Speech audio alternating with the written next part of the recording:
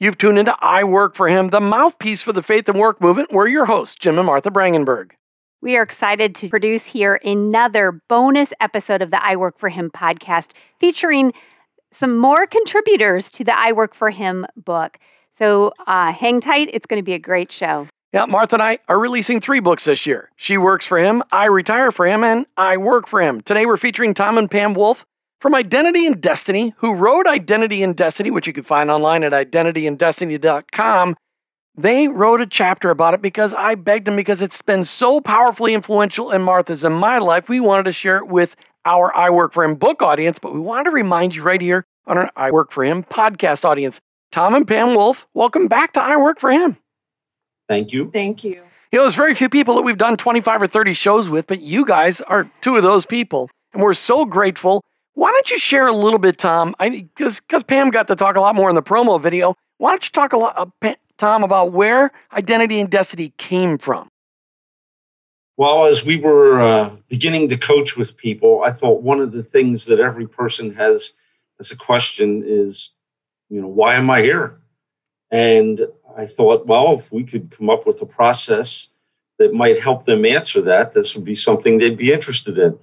What I found out is, everybody does have that question, but are they willing to invest some time and energy in learning it? They're expecting lightning to strike. So that's not the way it works. So we put together a process where we look at ourselves and where are we right now in our life, our strengths, our weaknesses, our behavioral style, our communication style, our emotion quotient, our emotion intelligence, whatever you call it. And then we go to the Lord and say, okay, Lord, you made me this way. What do you want me to do with it? And that's the process. And we came about through, I guess, asking the question of ourselves more than anything. So Pam, when you kind of were the guinea pig, right, with Identity and Destiny, as Tom is writing it and you guys are learning how to implement it, how did you find that going through this process changed your own lives? I think that there were several ways, but probably the most profound for me was just learning that the labels perhaps that I had kind of slapped on myself, or the enemy had whispered in my ear over the years, the unworthiness, the you've made too many mistakes, how could God use you kind of thing. All of that was dispelled, because what I learned is He created me for a purpose. He has, every day of my life was written in His book before one of them came to be. I mean, He is not surprised by any dumb thing that I have done over my lifetime. And in fact, to learn that sometimes that has given me the understanding, compassion, the awareness to be able to minister into certain people's lives because of my journey, just released me into a whole new level of freedom for how God might be able to use me. For Martha and I, 8 years ago, after getting exposed to Identity and Destiny, then we got to meet you. And we went through Identity and Destiny ourselves, and it really helped shape the ministry of I Work for Him. And it really, Tom, it just goes back to the obedience that you displayed as God said, I want you to put this down, because I know after you test drove it on your bride, you then test drove it on your small group at church. And that's where you first realized that this could really change lives, because God was in this. Isn't that true, Tom? Well, as we started with a small group, we offered to take it through it. And as we guided them through, and people started having these ahas and breakthroughs, and things came to the surface, I was like, well, this isn't me. This is the Holy Spirit working. So we'd have to do more with this than just handle it ourselves. I think it might be time to explain why we are talking about this with the I Work for Him audience, because I think that maybe we need to just dig a little deeper in the fact that this is a process you go through to learn more about yourself and to see how God has hardwired you, and then what to do about that, right? So, Pam, maybe you could explain, our I Work for Him audience, why do we care enough to tell them about Identity and Destiny? I think that whatever we are doing in this world, that it has been permitted by the Lord, and He has a purpose in it. And if we're going to do that, and we're going to do it with excellence, which is what we call every client that we've ever worked with as business coaches to do, is you've got to know a lot about yourself. You've got to also, with that understanding, be able to know the people you're working with, that you're associating with, understanding them better, because it's not just about you. It's about gaining the awareness of being able to communicate well with others, build teams, understand. It's just as Paul describes, it's the body of Christ. Each one of us brings something special to the table. And if you're going to be good leaders and you're going to run well-tuned businesses, it's really learning how to do that. And we know corporations that have taken their entire teams through identity and destiny. So they not only were learning about themselves, but learning to not just know themselves, but then be able to respect the differences.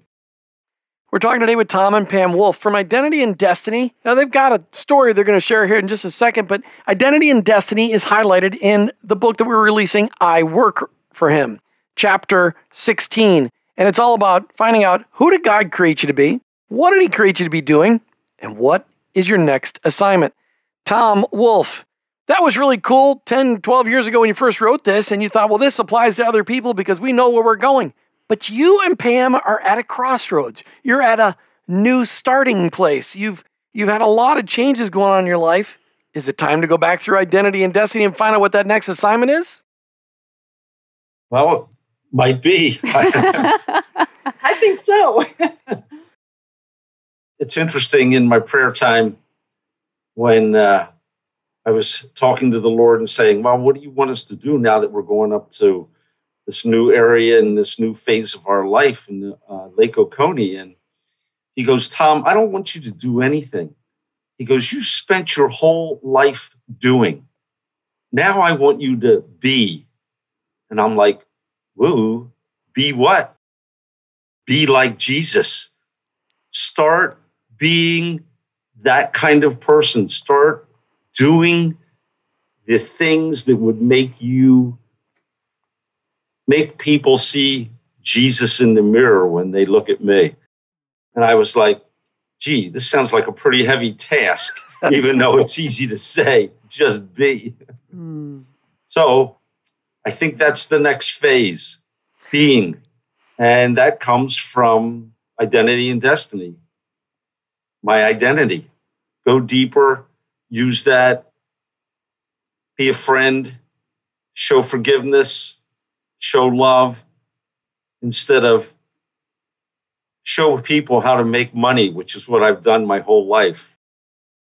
But in the midst of all of that, always being authentic and being in your sweet spot, right? Which is that kind of that subtitle for Identity and Destiny, is finding your sweet spot.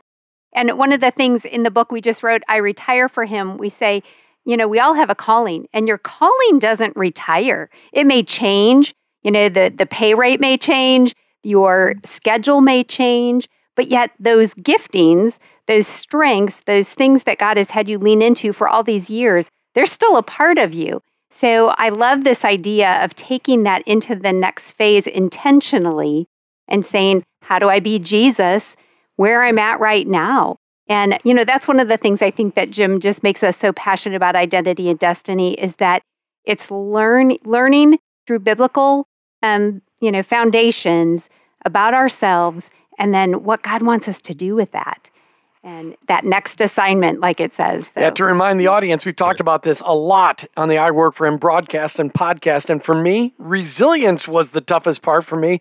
Pam laughs, she remembers. I struggled with resilience.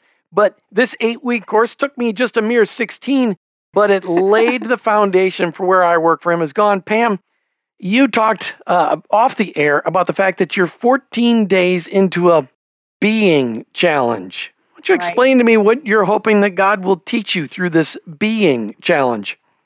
Well, it's interesting, as when God had spoken into Tom's heart about, I don't want you to do, I want you to be like Jesus. We're like, we have been doers our whole lives. every assignment was to do the next thing, do this, write the book, write the program, do this, create the coaching program, build the business. It's like, do. And we're like, I'm not sure I know how to be. So I went on Amazon and I looked for books with like being in the title, and there were zero.